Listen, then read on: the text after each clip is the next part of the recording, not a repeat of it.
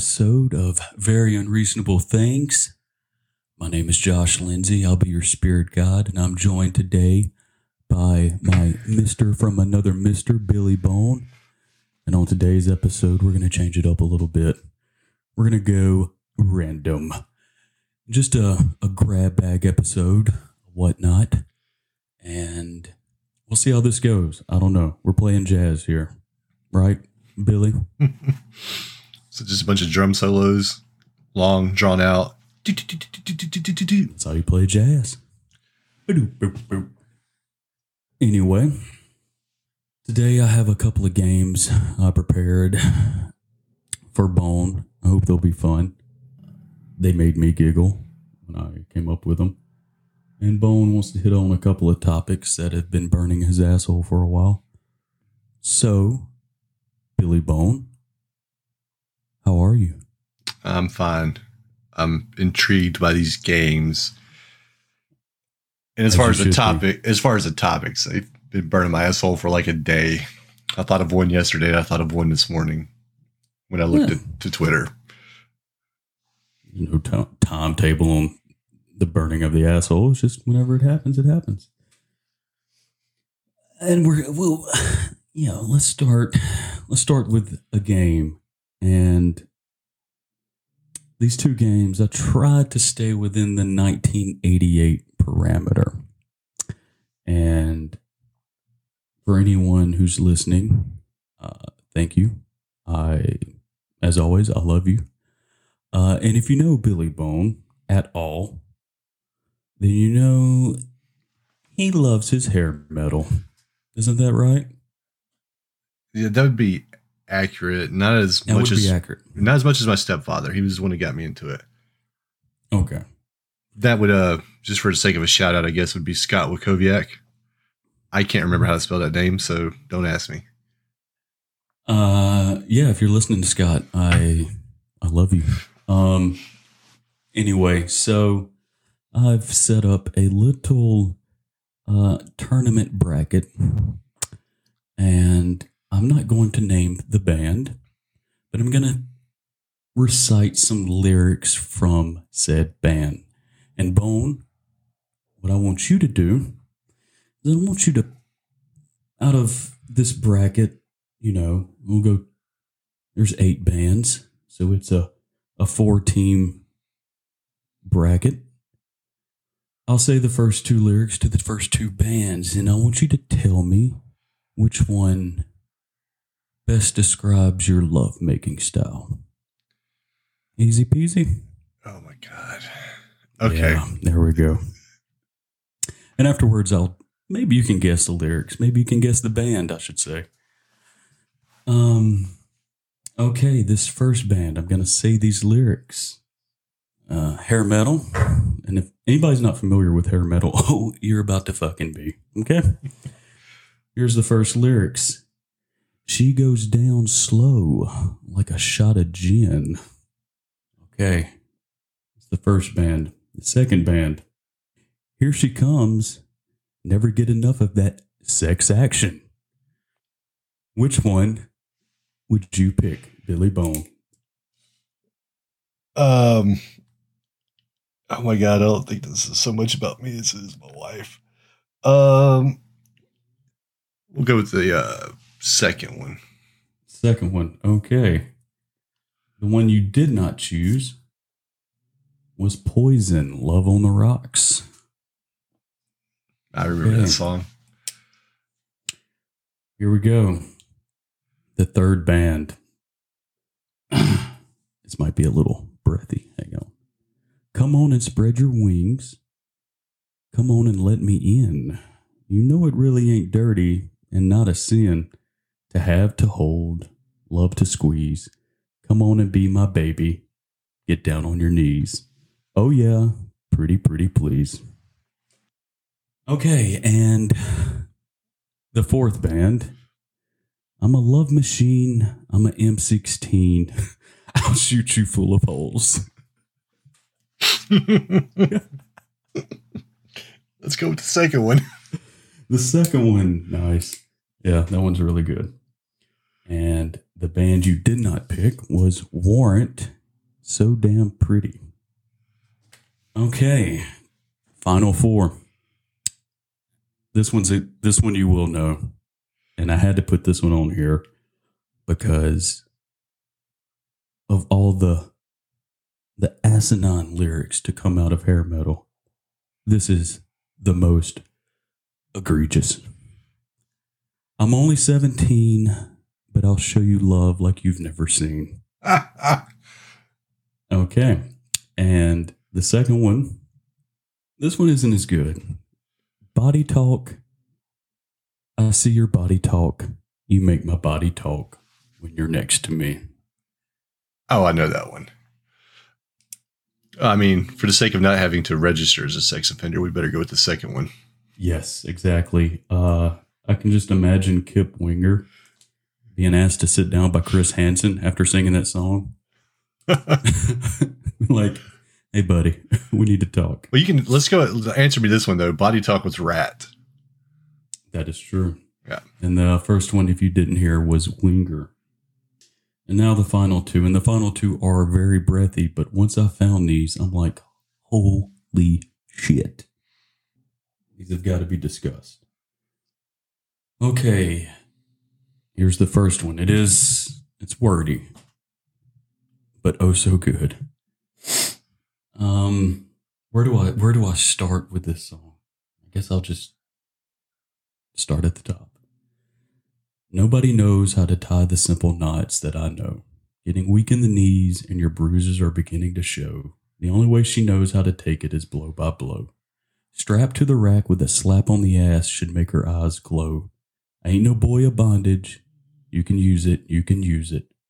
I'm a loose lip talking jockey with a whip and a track to prove it. I'm the dehumanizing master.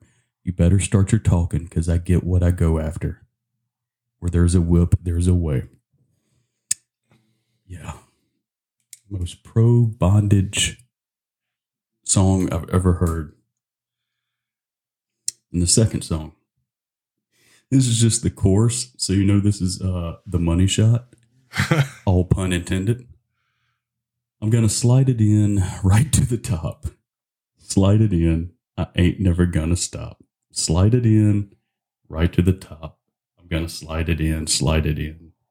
Slide it in, baby.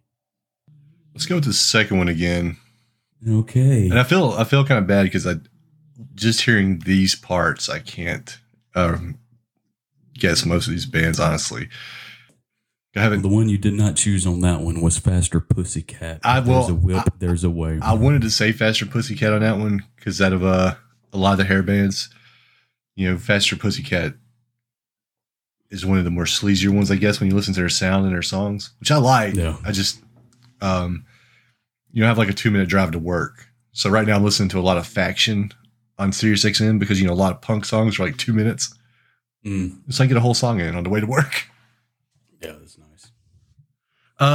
That's the second one though. Whitesnake. That is Whitesnake. Yeah, because I think they have an album Slide It In. Yep. So did. Yeah. And if you didn't know, people who've never heard about hair metal, they were all about the fucking. Is pretty evident. Yeah, and partying and strippers. Drugs, alcohol, everything that's fun. Yeah, that's going from rock. Things that make life worth living. So we're down to 4 bands, and I'll tell you what. Would you just like to know who the bands were? Yeah, because I'm kind of disappointed in myself. Okay. Personally, my favorite. Here She Comes, never get enough of that sex action. Just the simplicity. That was LA Guns. Oh, wait a minute. Hold on. What was the song? Sex Action. Oh, Sex Action. Yeah. That's what I thought. And I knew I should have known that one. And the second one, which was I'm a love machine, I'm an M16, I'll shoot you full of holes. That was Kicks. The title was Get It While It's Hot. And you guessed the last two, which was Yeah. Rat and Whitesnake. Well, I had the good fortune, I guess. I saw Skid Row and Rat in concert within the last 4 or 5 years. Skid Row, though? Well, was it Rat? Because there was only one. It was only the drummer. It was more Skid Row than it was Rat. Like Skid Row was Skid Row minus Sebastian Bach, and from what I'd read, Skid Row was built around the guitar player. Was it Snake Bolin? Yeah. So the band was built around him to showcase his skills, and then obviously he brought in Sebastian Bach, and they become like he's a really great singer. So how do you not be about that when you have a really charismatic frontman who can but with Rat, I think the lead singer and the drummer were at odds with each other. Well, I think everybody was at odds with the drummer, and the drummer's just like, fuck you guys, and got his own band and started touring as Rat. And the singer they had, and I can't remember his name right now, but he sounded just like the singer from Rat. The only reason I knew it wasn't him, because he was so young. Like, there was no way he was singing in the 80s. But yeah, I got to, and at that time when I went to see Rat, I hadn't actually listened to a lot of Rat. So when I heard Body Talk, oh my God, I just drew a blank on the other songs. Round and Round. Well, no, I know Round. That's the only Rat song I know. Well, there's a couple I know. I know Round and Round. I know Wave Cool Jr. And I want to say, I think there was one more. But yeah, they had other songs. I'm like, and they sound, I will say this too, they sounded better live than they do recorded. When you listen to their records, I don't know if it's just a production or what, it sounded too produced, I guess. And the live sound was just so much better. Sebastian Bach, is that his Christian name? That might be one of the most rock and roll names I've ever heard. I do not believe it is. It can't be, right? No way. No, I mean. But anyway, that concludes the which lovemaking style is best described by a hair metal song. And with that, I mean, I feel like there was a couple other, I mean, at least another song you could have went with, but with Whitesnake, you could have did Slow and Easy. I don't know all the words to it. I know that main chorus. I would be honest with you. I'm pretty lazy. This took 15 minutes. And I'm surprised you didn't go with Guns N' Roses with Anything Goes. I don't consider Guns N' Roses hair metal at all. I get what you're saying there. I thought about this, like a good barometer on if it's hair metal is, did Smells Like Teen Spirit kill the career of the band? Like Nirvana sort of bulldozed hair metal out of our lives in 91, and GNR imploded. I think GNR would have survived Nirvana. Yeah, I feel like that's accurate. So, just speaking of that, and not getting into Nirvana, because I guess spoiler talk here. We do have an episode planned, and we are going to record that next week, I believe. We're going to have a special guest for that one, and we're going to talk about the 4 big bands that came out of Seattle with Nirvana, Pearl Jam, Alice in Chains, and Soundgarden. So I'm not going to get into a lot of Nirvana talk right now. But speaking of like when hair metal died, I saw this interview one time with Laney Jane from Warrant. And, he was talking about they had released Cherry Pie, it's their biggest album. It was a big success for them, I know you like Uncle Tom's Cabin. We all do. And he had some other songs. And I think I Saw Red was on there, which I like that song, And if hair metal bands did anything, they did some really good power ballads. Even like bands you didn't care for would have like songs that were just fucking catchy.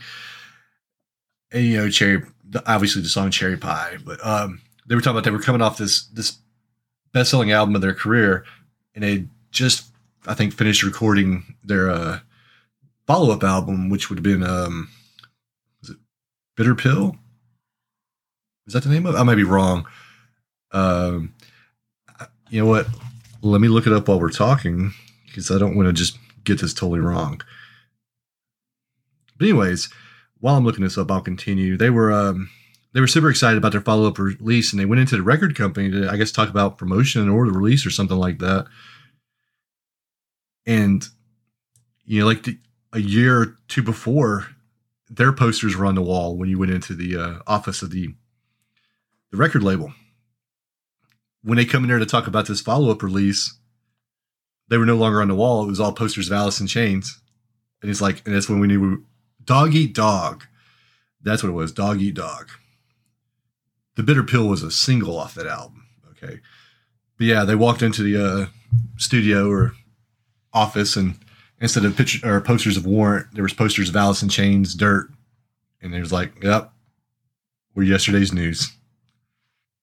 Yeah, I mean, I've heard people say like Cherry Pie was sort of the death rattle because it was just a song you could not take serious at all. Well, but I think Cherry it's Pie. a lot of the hair metal scene.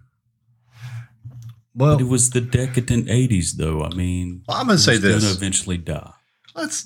I'm just going to say this, though, for people that want to shit on hair metal. And I'm not talking about you, but I'm talking about, and it's going to kind of tie into one of my topics later on, but the people want to shit on hair metal and, you know, talk about like, well, you can't take it serious. Motherfucker, these songs we have nowadays on the radio, you take them serious? I mean, there's some garbage out there. And you know what? It's garbage to me. If you like it, cool. But don't come at me trying to tell me what I listen to, stupid. When fucking check the lyrics on the shit you're listening to. I'm all for musicians, you know. But if we're talking about like lyrics, because usually that's what we start pinpointing when we're talking about whether we can take something seriously or not, right? Is the lyrical content of the song? Yeah, you get the fuck out of here with that. But anyways, so we did the game, right? Can we talk about one of my topics now? Yeah, shoot. All right. This topic was triggered by a movie I just watched, and I was super fucking excited for it. Lizzie was too. Some people, you know, my boss at work and, you know, some other guys and some other people I talked to were all super excited, you know, because HBO Max. So people were excited about that. They were. I just want to like get this out here. But you know, with HBO Max releasing all their theatrical releases, Warner Brothers theatrical releases, same day on the app as they are in the theater for 30 days, you kind of got an idea what's coming, right? You're going to get Kong versus Godzilla later on if you're into that. The Mortal Kombat reboot. Earlier, we got Wonder Woman. But the topic is most disappointing movie you've seen, let's say, within the last year. So, obviously, mine came on HBO Max, and I'm just going to put it out here right now because I don't want to make you wait or anything. The Little Things. Like, have you seen the preview for The Little Things? With Denzel and Jared Leto? Yes. And Rami Malek? Yes. Wow, that's previews make that movie look so good. And I'm not going to go through the plot or anything like that and spoil it for anybody that wants to watch it. But I will tell you, yeah, the previews, you know, you get this kind of, I don't want to say Seven because Seven was super dark and it kind of had its own thing going on. But I know what you're saying. There's a certain, yeah, like this film noir, dark vibe that you get from watching the previews, man. You got Denzel in it, you know, and in the fucking previews, he's looking top notch. Rami Malek, you know, and then fucking Jared Leto looking creepy as hell. Excuse me. And then when you watch the movie starts off fine, you know, and you're like, yeah, you know, that, man, I like where this is going. It's a murder mystery, right? Girls are getting kidnapped, killed. You know, there was an unopened case that still haunts Denzel, things like that. So all these things that, you know, would make for a good movie. And then you get about 66% of the way through. Or maybe the third act. Yeah. Maybe 75%. I don't know. You feel like it's building up nicely. And it's a 2-hour movie. I mean, it's not like it's short. and you feel like you're moving along fine, and then it just fucking dies. It just, somebody may make an argument for the ending, but I'm not hearing that shit. Like, the ending itself, I guess, would be fine if there was more meat to it. But it feels like you're building up steam, right? And then it just stops. And it's disappointing. And it wasn't the actors, man. The actors were fine in the movie. Like I said, I thought Denzel did really well. Rami Malek, he's been fucking killing it recently. And then Jared Leto, he took some time away from 30 Seconds to Mars. And I don't know if he's still doing it or not. We were talking about 30 Seconds to Mars the other day. But he was good in the movie. And Jared Leto was really good in the movie with his character. Like he's like this mechanic. He's got a little pot belly going on and stuff like that, but he's super creepy. And with the actors in it, there's no reason that movie should have been bad. And I think the director was actually John Lee Hancock, who's good at his craft. And I don't want to say it's bad, because it's not bad, but it's not the movie I was expecting, and it was disappointing. I guess it really sucks when you're really excited about a movie, and then it's not everything you hoped for. And if it was just even more, well, if it was slightly disappointing, I could have been, it'd have been like, okay, wasn't quite like maybe Prometheus, right? Which has only gotten better for me. Yeah, but like when you first watch it, initial reaction, and maybe I need to watch this some more, but when you first watch it, Prometheus is kind of like, oh yeah, that was okay. It wasn't quite what I was expecting, but it was okay. That's not the feeling I had with this. Like, I was super excited about this movie. This was, out of all the movies that were listed on HBO Max coming this year, this is the one I was most excited for. I guess this is how parents feel when their children drop out of college. So this is how my parents feel. Possibly. When I watch this movie, I'll know exactly how my parents felt. Yeah, so hopefully you don't have that with your child, and hopefully I don't have that with my child. We can just get this feeling of disappointment from the movie. But like I said, yeah, now I want to see it even more, because now, like, you've intrigued me with the ending, because I have a tendency to be kind of a contrarian sometimes. I'm guilty of that. Yeah, we know you're a fucking hipster. Well I know you're a hipster. I know you're a hipster. Daniel knows you're a hipster. Mitchell knows you're a hipster. And now everybody that's listening to this knows you're a hipster. You just named them all. Yeah. Hipster, hipster, hipster. And yes, you don't have to point out, I know we're all hipsters at some point, because we all get snobby about certain things. But I think you'll be disappointed if you watch this movie. I don't think it's just going to be me. I think you'll be like, yeah, you're right. Yeah. Yeah. I'm intrigued now. It had my attention. Now I'm intrigued. Like, the previews look excellent. And once again, just reiterating that, the previews look fucking amazing. Like, the previews hook you. Yeah, definitely. I mean, Jared Leto, man, like, him playing this part, like, he has it in him. And, he's, after coming off Suicide Squad, like, he left a bad taste in a lot of people's mouth, Now, if you didn't watch the movie, you can't see me raising my hand, but yeah, I didn't leave a bad taste in my mouth because I didn't watch it. Well, I mean, I didn't finish it. like 10 minutes of it. I'm like, I'm good. Yeah, and you pose this question to me, and I try to think, like, what movies have I seen the past year? And, for a lot of people, the majority of people, this year has sort of just been a blur, and I can't. And I was thinking, I'm like, did I watch that, in 2019 or 2020? But I was finally able to come up with 3. Some of these movies, I just have to wait till they come to Swedish Netflix. That's just how it happens. And so 3 came to mind that I ended up finishing. Normally if a movie's wasting my time, I'll just cut it off. But one that didn't disappoint me, and I just want to give it a shout out, because I had no expectations, and it was worse than my no expectations, and that was It Chapter 2, which was,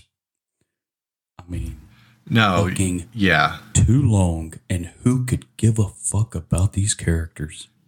I agree. I bought it on iTunes, and I still haven't brought myself to buy the I had second my one. problems with the first It.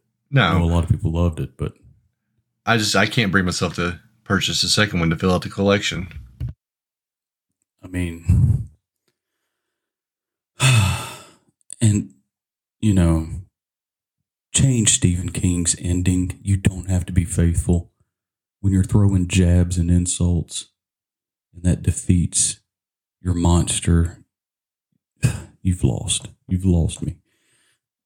But the second movie that it didn't top the list, but the second one that I saw that I was disappointed in, and I mean, I know a lot of people really enjoyed this movie, and I wanted to, but that was Birds of Prey. It wasn't because of Margot Robbie. Ewan McGregor was fantastic. Mary Elizabeth Winstead, who is like just this, she looks like a Hollywood actress from the 40s, just that kind of beauty and elegance. But action sequences in the beginning were a little cartoony, which fit. And then it got to the end, and they're in like this abandoned circus. And then it just became like tired. And you're just, and they're having this big fight scene, and she's on roller skates, and she befriends this little girl who might have been the worst performance I've seen this year. I mean, it was embarrassing watching her, and God bless her. I mean, I'm not an actor, but it was just bad. But the biggest disappointment. Well, hold on. Let me jump in on there. I'm surprised that I didn't think that'd be something that you were interested in watching. Because I wasn't even interested in watching Birds of Prey. I just looking at the previews and knowing there was a Suicide Squad spinoff, there was nothing about the movie that intrigued me. And maybe I've got a little bit of the comic book fatigue as far as movies go, but I don't know. DC for me doesn't have a good track record with movies. I mean, once we got past the Christopher Nolan Batmans, and I did like Man of Steel. We've talked about that, but the rest of them have been kind of letdowns. I mean, Shazam was okay. It wasn't. No, it wasn't. Isn't. It wasn't. It was okay, but it wasn't like when you see the ratings on not iTunes, but Rotten Tomatoes or whatever, and it's got to look high 80s or 90s or whatever it is. It's not that. Yeah, that's what I'm saying. It wasn't that. Wonder Woman wasn't that. I think we're too lenient with our movie ratings now, to where everything gets rated. Like, these movies can't all be Citizen Kane, and it's okay if a movie's fun and you enjoy it, but let's be realistic with ourselves about our ratings of movies,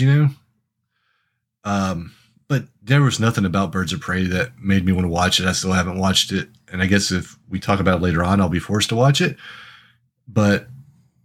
And the actors are all, like you said, the actors are all fine. They've done other work that, you're like, hey, I like this. I think everybody enjoyed Scott Pilgrim versus the World, right? Fun movie. Got its own look going on, the music, everything. Mary Winstead's in that,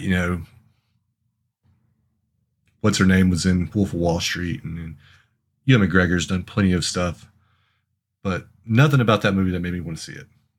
And so I find it. That's what I'm saying is, for it to be a disappointment to you, must have meant there was some part of you that wanted to see it, and it just strikes me as odd knowing you. Well, I wouldn't say it was a big part of me that wanted to see it. Like, I'd say big. I said a part. Well, yeah, a part, because it had gotten good reviews, and I knew that they were going in an R-rated. It was going to be an R-rated take, and that just seemed intriguing with the good reviews. And Margot Robbie, she's been good in everything that she's in. Like, her performance in I, Tonya was so good, and so I was rooting for her, kind of. And again, it wasn't her that let me down. And I get with the Harley Quinn character, you go big or go home, because that's what they've made her character out to be. Yeah.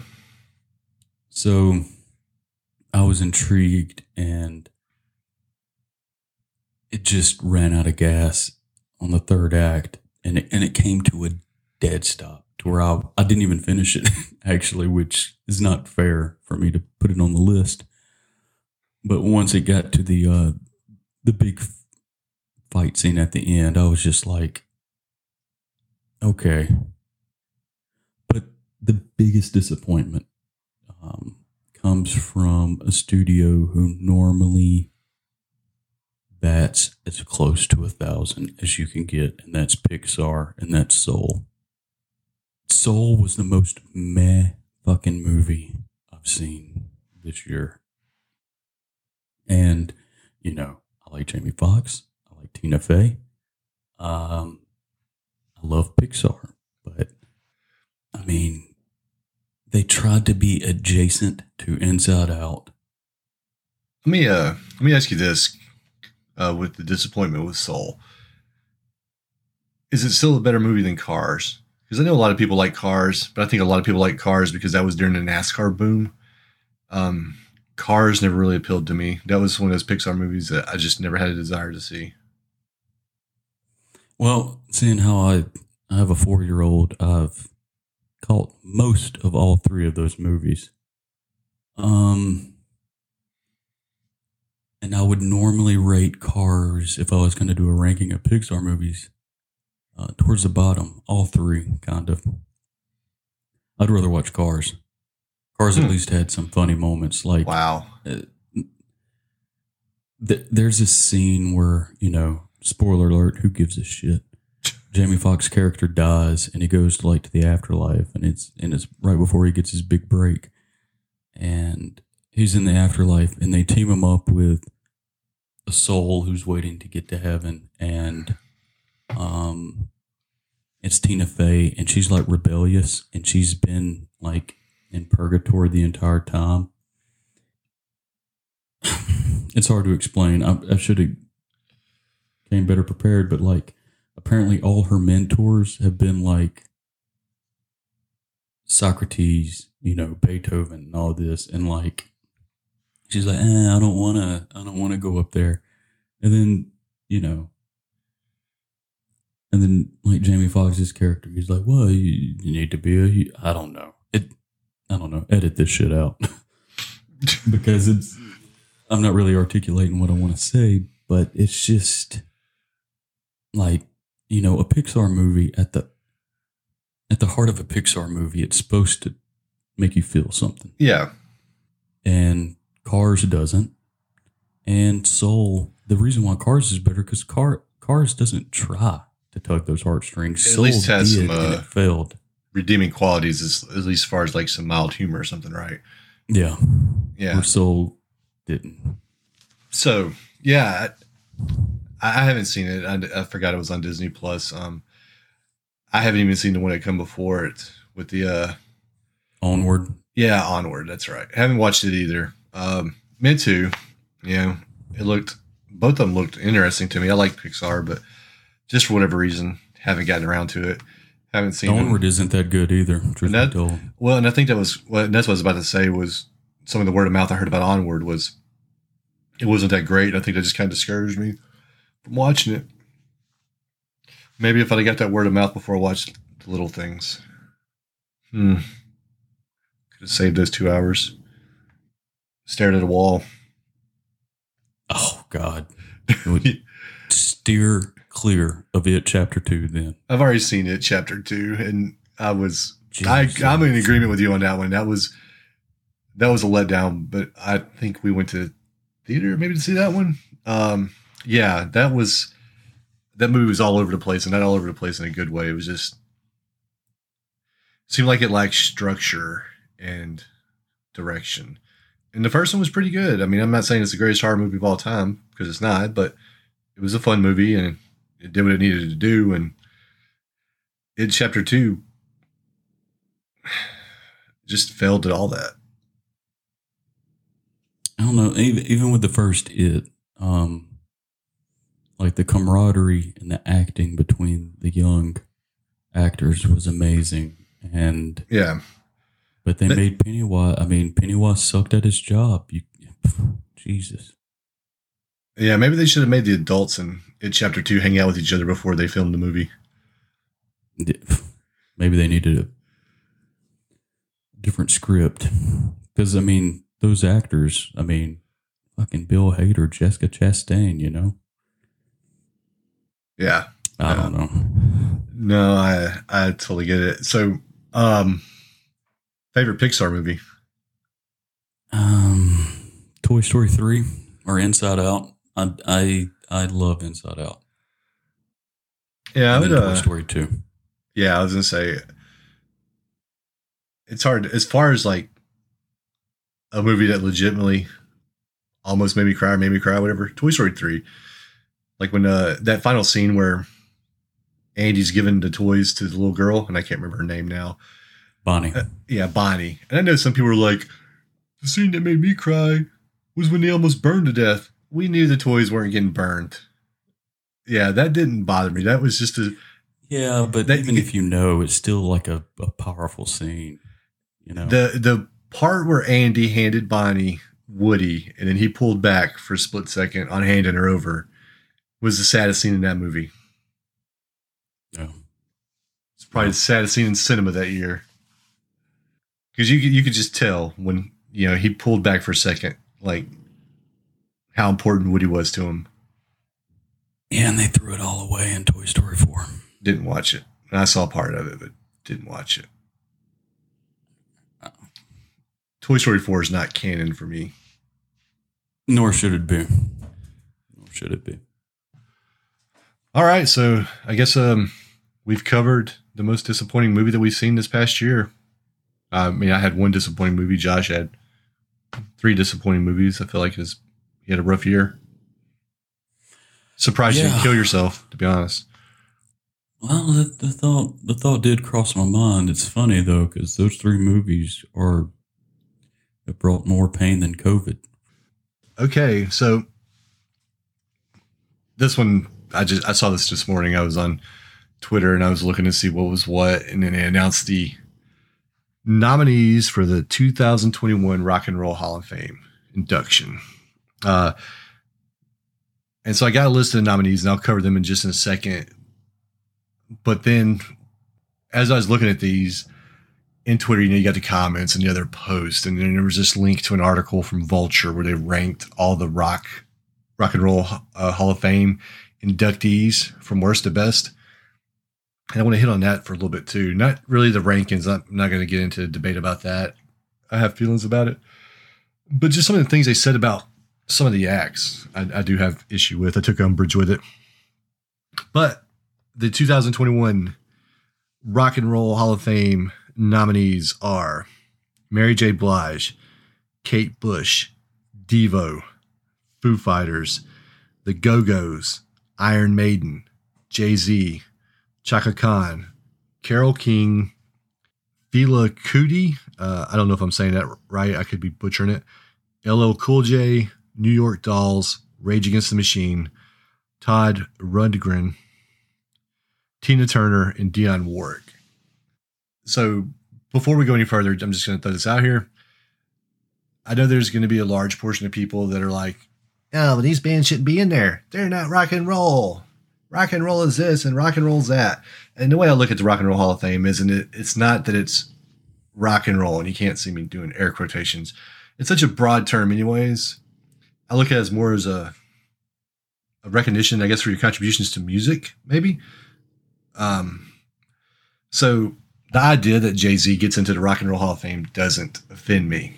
I mean, we've already shown that rap, hip-hop, R&B goes into the Rock and Roll Hall of Fame. So to me, Jay-Z should go in. I mean, I don't know how you would argue against that, but whatever your feelings are on that, that's not so much the point.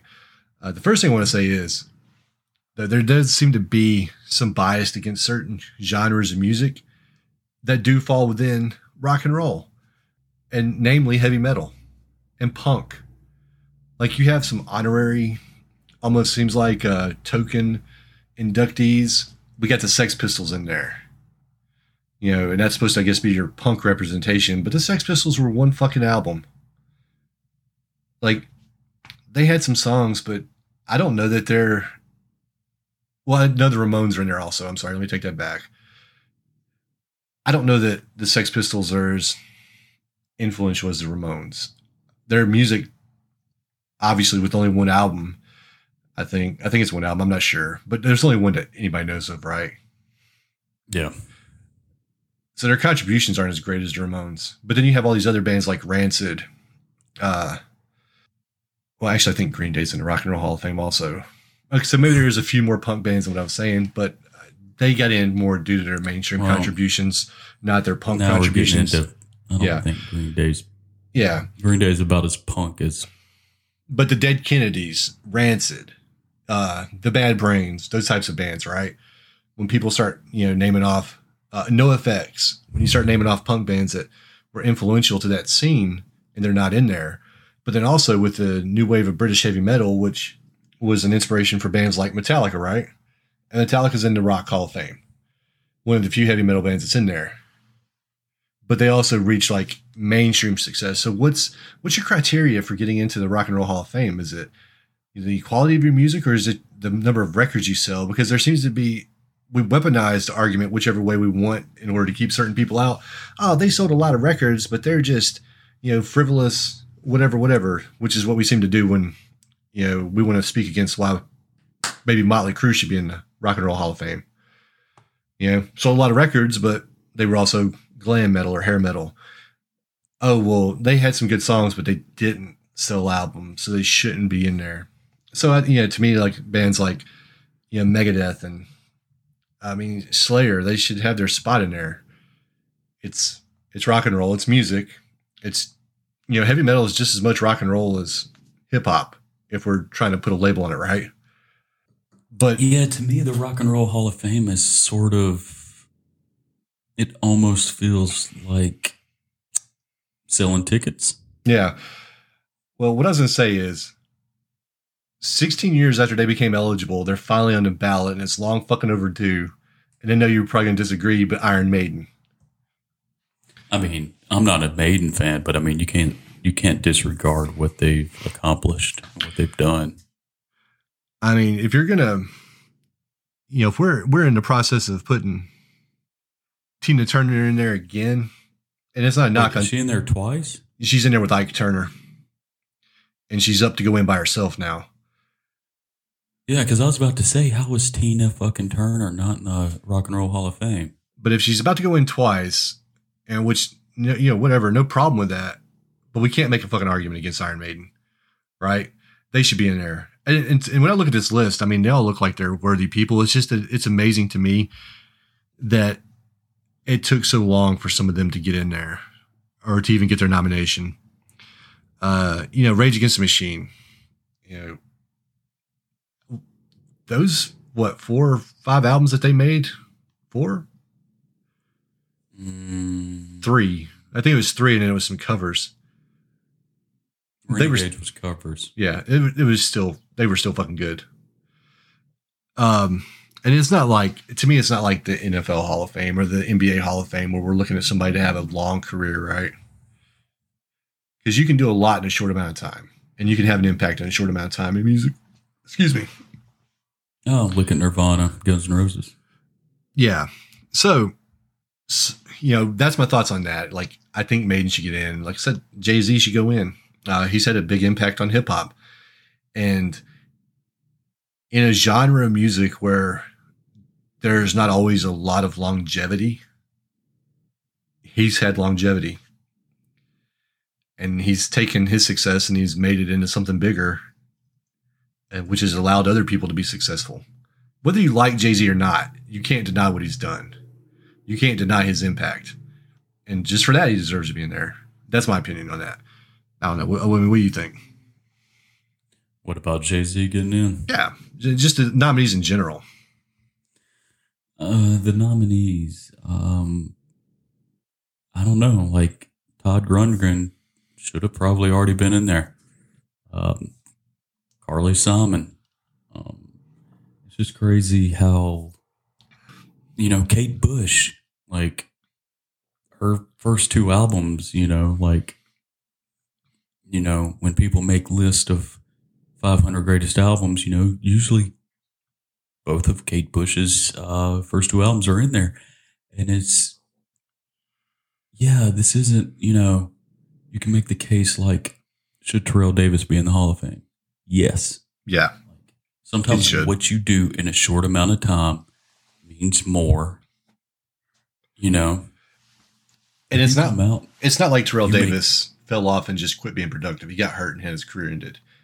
And it's not like, I'm linking this to what I think you're saying is like, and Rage Against the Machine didn't come out and have 3 fucking, badass albums and then make a bunch of shit. Like they had 3 great albums and they had the covers and then they broke up. So it wasn't like they just couldn't do it anymore. It's just they chose not to, right? Yeah, I think like you were saying with the punk and the metal scene not being represented, it's like, well, are you influencing and driving a genre of music?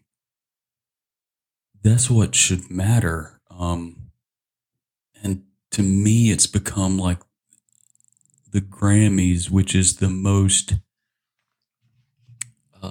pointless award for art because it's so just image based. Yeah. Who won the first metal Grammy? Jethro Tull? Jethro Tull. Get the fuck out of for that fucking here. Come on, the shred masterpiece of Aqualung? Wasn't that it?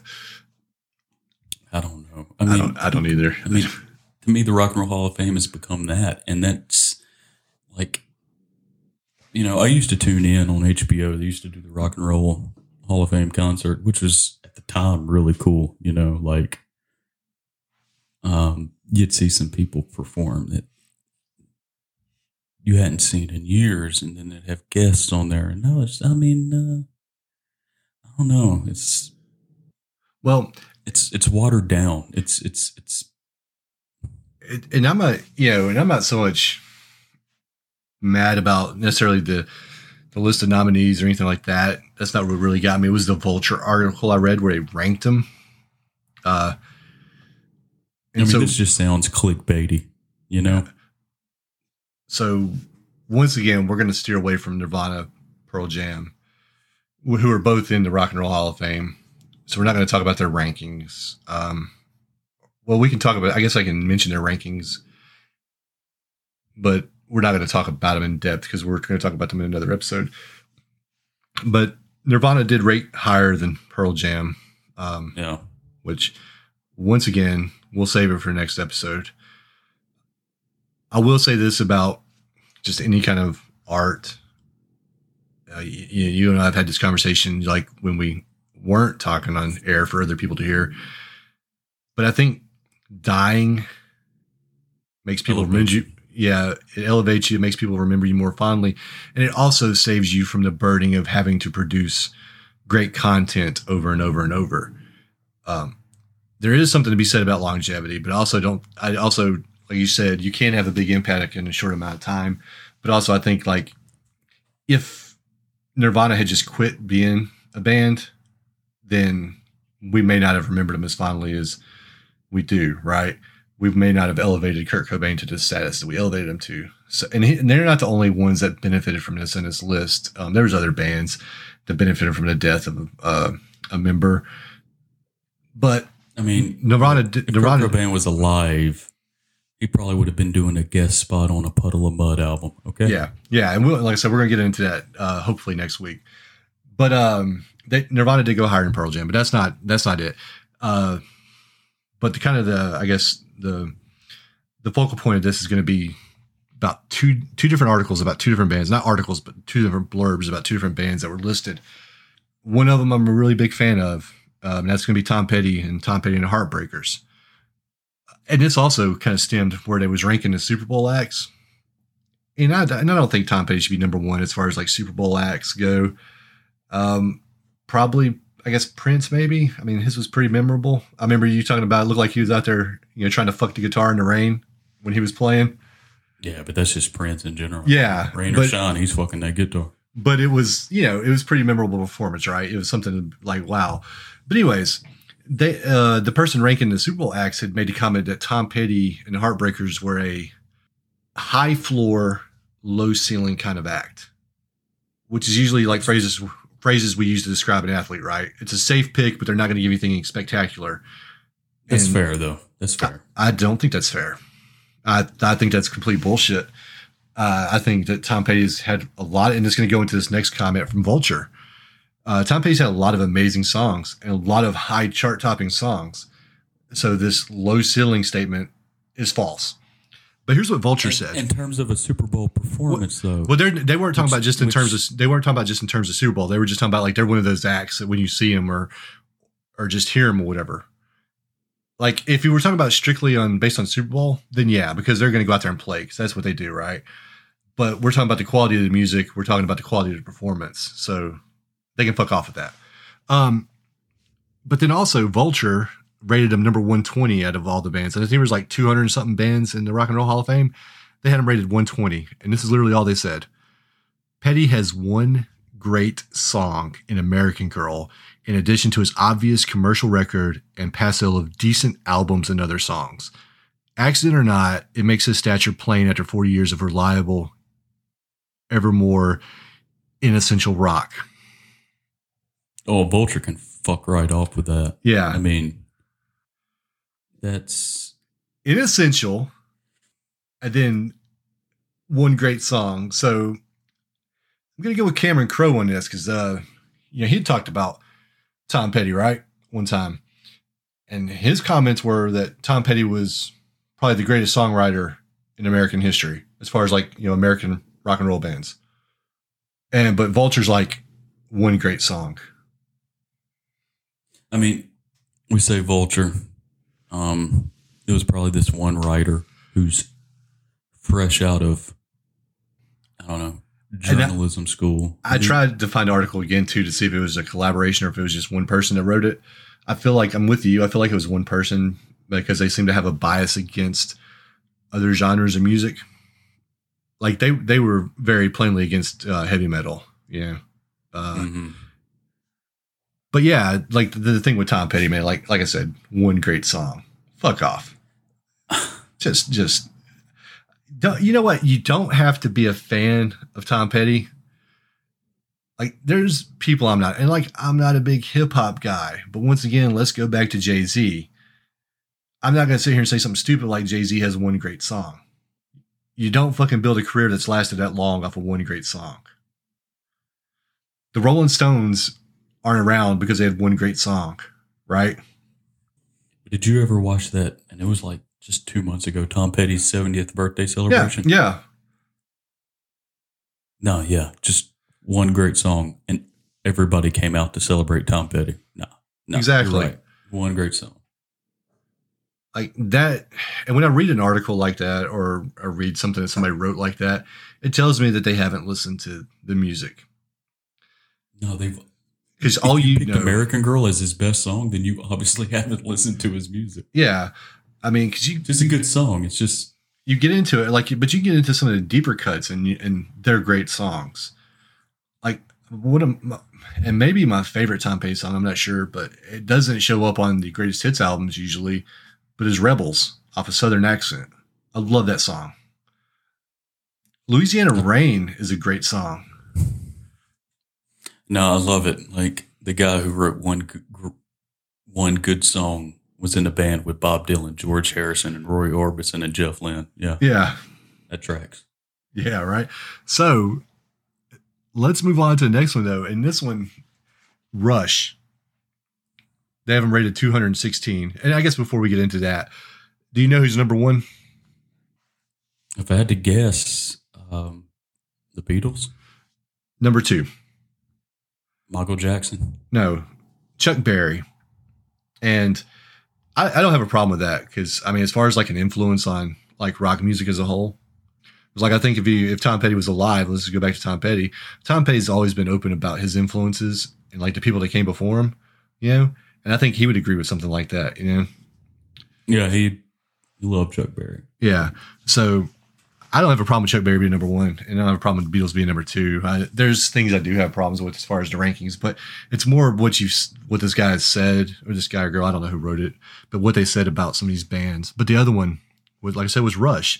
They had him rated 216.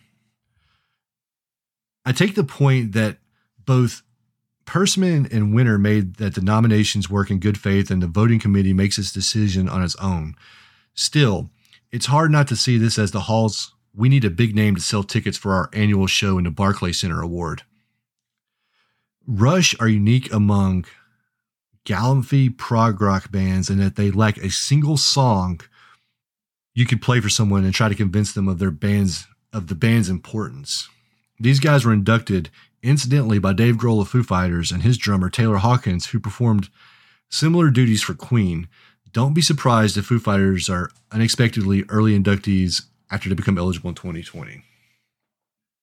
So you can't tell me one fucking song from Rush that would tell you that they're a good band. And I'm not saying Rush is the best band, but once again, get the fuck out of here with this shit. One of the greatest drummers of all time, one of the most easily recognizable songs of all time, and you can't think of one song because you never fucking heard Tom Sawyer. Yeah, again, this just shows, and I don't want to paint with broad strokes here, but I'm assuming somebody young. You know, well, I'm going to tell you one. I don't have the quotes about it, but I'm going to tell you one more band that they said something about negatively, and then it's really going to get you. It'll really get you. But yeah, I just don't understand this, man. Like, well, Rush doesn't have any songs. So you haven't heard Tom Sawyer. You haven't heard Closer to the Heart. You didn't listen to Limelight. Like, and we're just talking about the songs that are popular, right? But like, come on. Spirit of Radio. You didn't listen to these? This didn't tell you that this band was capable, that this band was good, that they belonged? Well, you know, if they're going to use that argument, outside of Johnny B. Good, what does Chuck Berry have then? You know? Yeah. In terms of, if you talk just songs, like, not to mention where Rush took prog rock. The many influences Tom Petty made, like, you know, you give Chuck Berry credit for that, duly so, but then you're basing it off of their hits, I guess. Yeah. But you're ignoring them at that point.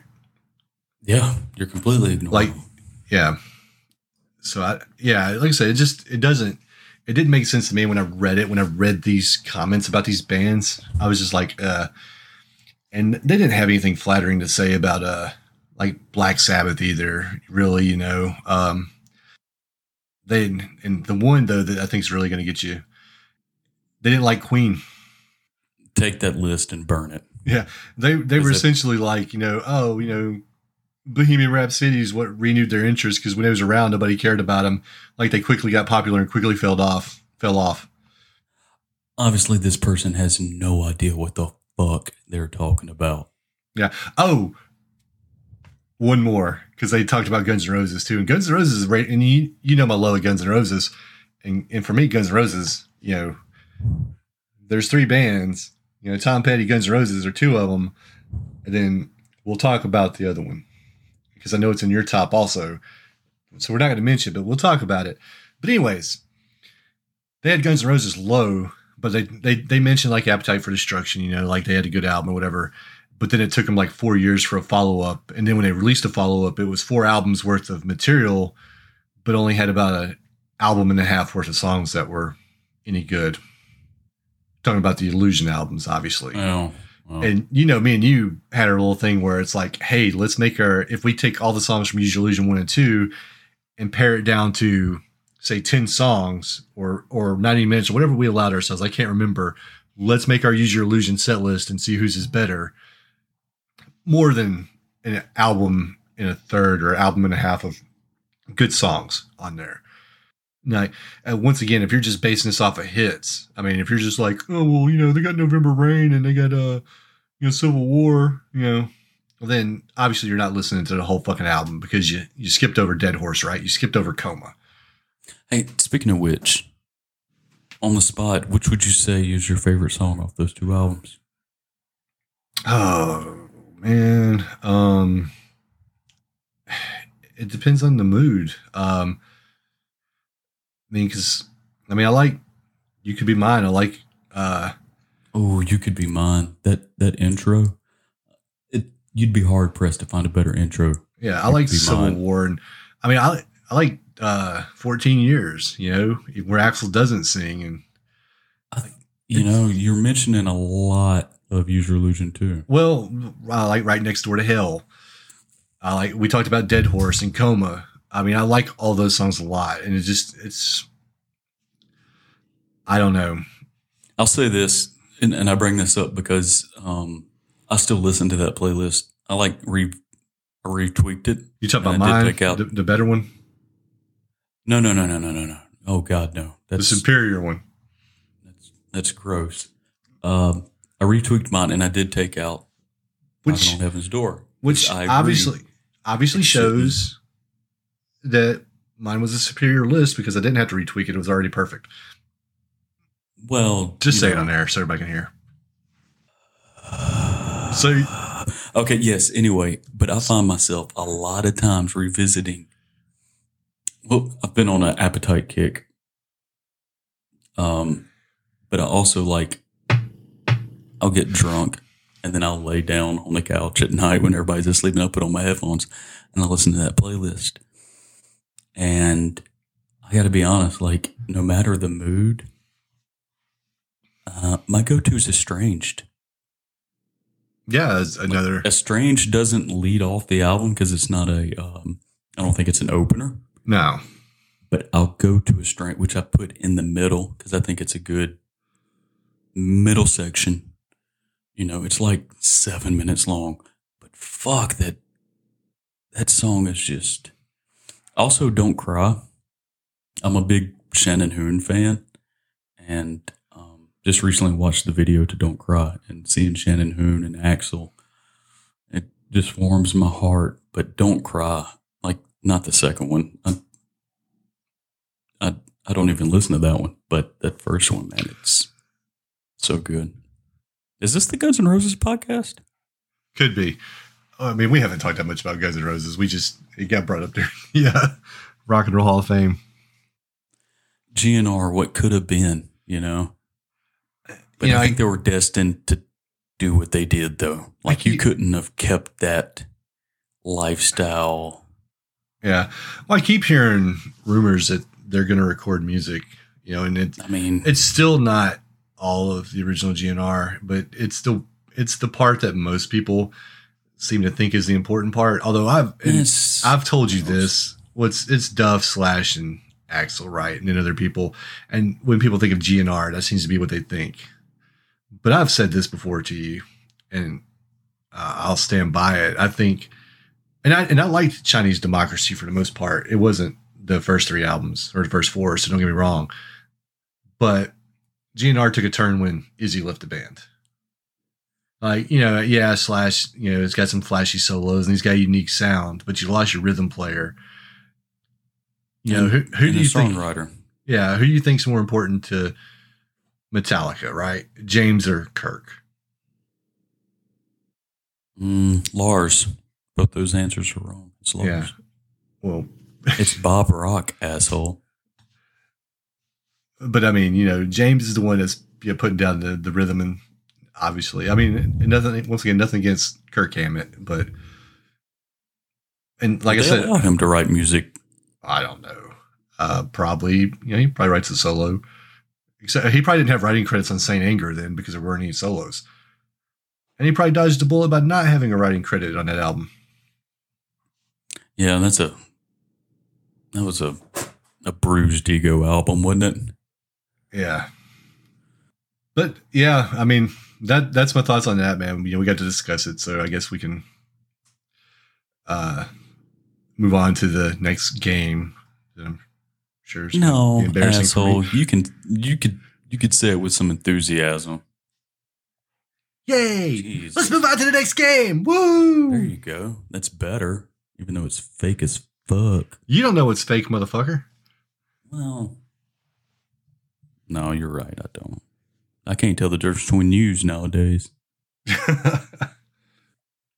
Okay. Next game. This game is, again, a allow me to reiterate, a 1988 themed game. And this is, again, a tournament-style bracket. And this is movies from 1988. And what I'm going to do is I'm going to give you half tagline, half just short description of something in the movie. And you tell me which movie you would rather see. 8 movies that were released in 1988. All right. Okay, here's the first. I don't want to say hint. Of course, you probably will guess a lot of these. The first one is Horny Ghost for Hire. And the second one is Big People and Little People Throw Racist Words at Each Other in a Magical Land. Which one would you be more interested in seeing? Oh man, I know what the first one is, but based on the description of that second one, it's like without knowing what the movies are, you'd have to see that second one, right? Just because like I gotta see like what the fuck this is. We got a train wreck. This is yeah. But the first one was Beetlejuice. That's correct. You're gonna pick the second one, right? Big people and little people throw racist insults at each other in a magical land. In a magical land. Yeah, I gotta. You have to emphasize. Oh no, Willow. That's it. Val Kilmer calls Peck Warwick Davis Peck, and he throws stank on it every time. Peck, and it's like, bruh, stop throwing that P word around. Like, and then they have a word for like the average folk, which is dakini. Yeah, shit. Daikini, I believe, right? Yeah. Okay, I'm just gonna assume you chose Beetlejuice. Not that it matters. I chose Willow actually because just based on the tagline. You know what? It doesn't even. Okay. The second one is pretty simple. Hot Bartender. That's one movie. The second movie is Sexy Cowboys. Oh my god. I mean, essentially, you're talking with just those words. It's the same movie. Do you prefer a hot bartender, which I'm assuming is Cocktail? That's it. And you said Sexy Cowboys. Are we talking Young Guns? We are talking Young Guns. Yeah. So, I mean, that's going to come down to whether you want a cowboy or a bartender, right? I mean, is one Tom Cruise equal to Emilio Estevez, Charlie Sheen, Lou Diamond Phillips, Dermot Mulroney, and another guy who never panned out? If we're basing Kiefer Sutherland. I forgot about Kiefer Sutherland. But if you're basing it on the decade, you got to go Cruise. Yeah, at the time, even though Estevez, was in fucking Breakfast Club and Kiefer Sutherland was David in Lost Boys, Tom Cruise was fucking Tom Cruise. Well, Charlie Sheen also was in Wall Street the year before. Yeah, but Tom Cruise is Tom Cruise. Is Tom Cruise. I mean, you had Top Gun, you had Cocktail, you had Legend. I know there's other movies I'm fucking missing. Just Color of Money. Yeah, I used to watch Top Gun every fucking day when I was younger. Might be the top 10 most overrated movies of all time. Yeah, I just remember watching it all the time. Like, and it's not something I go back and watch as an adult, but as a child, and it wasn't really Tom Cruise as much as it was the F-14 Tomcats. Yeah, I mean, I get the appeal in it. Tony Scott really made that movie. There's no reason it should have been as interesting. Tony Scott put his stamp on it. Okay, the next bracket. Now, you will guess this first one. I couldn't come up with anything. Watch this be the one I miss. No. Sunglasses, bubblegum, and kicking ass. Oh my god. Fucking They Live. That's it. And This one might be a little. I'm here to do odd. 2 things: chew bubblegum and kick ass, and I'm all out of bubblegum. That's right. Fucking R.I.P. This one's going to be a little more difficult, maybe not. And here it is. Y'all motherfuckers came from the same egg. Twins. That's it. Booyah. Yeah. Look at you batting 1,000, man. The taglines, I'd still go with "They Live." It just sounds like, sunglasses, bubblegum, and kicking ass. Yeah. And this one, I just had to throw it in there because it's 1988. Me and you are who we are. And I could not come up with any sort of tagline without just fucking giving the shit away. So I just thought about things that maybe you would know just based off words I put in order to form a half sentence. The first one is a dog pissing fire. Does that sound like something you're interested in? I mean, only if a dude with a leather glove and knives on it comes out of it. Yeah. The second one is, and obviously you know where this is going, telekinetic kid solely responsible for her father's death. Oh my god! So yeah, Nightmare on Elm Street 4, and in Friday the 13th Part 7, The New Blood. That's it. But if he's basing it on taglines, dog pissing fire, dog pissing fire. Yeah, gotta see that. I mean that could be a hair metal cover album. True. I'm surprised it wasn't, honestly. It may have been. Fucking look at you batting 1,000 on that one. That Willow one, I figured it would be hard, but yeah, you got it. No, when you told me Magical Land, I was sitting there thinking, at first, honestly, when you first said a tall person or tall people and small people or something like that, I was thinking twins at first. But then you were like Magical Land. It's like, well, wait a minute. Yeah, Willow came out then. All right, so Josh, I mean, all right. I think that's it, dude. Let's take us home. Let's sign off here.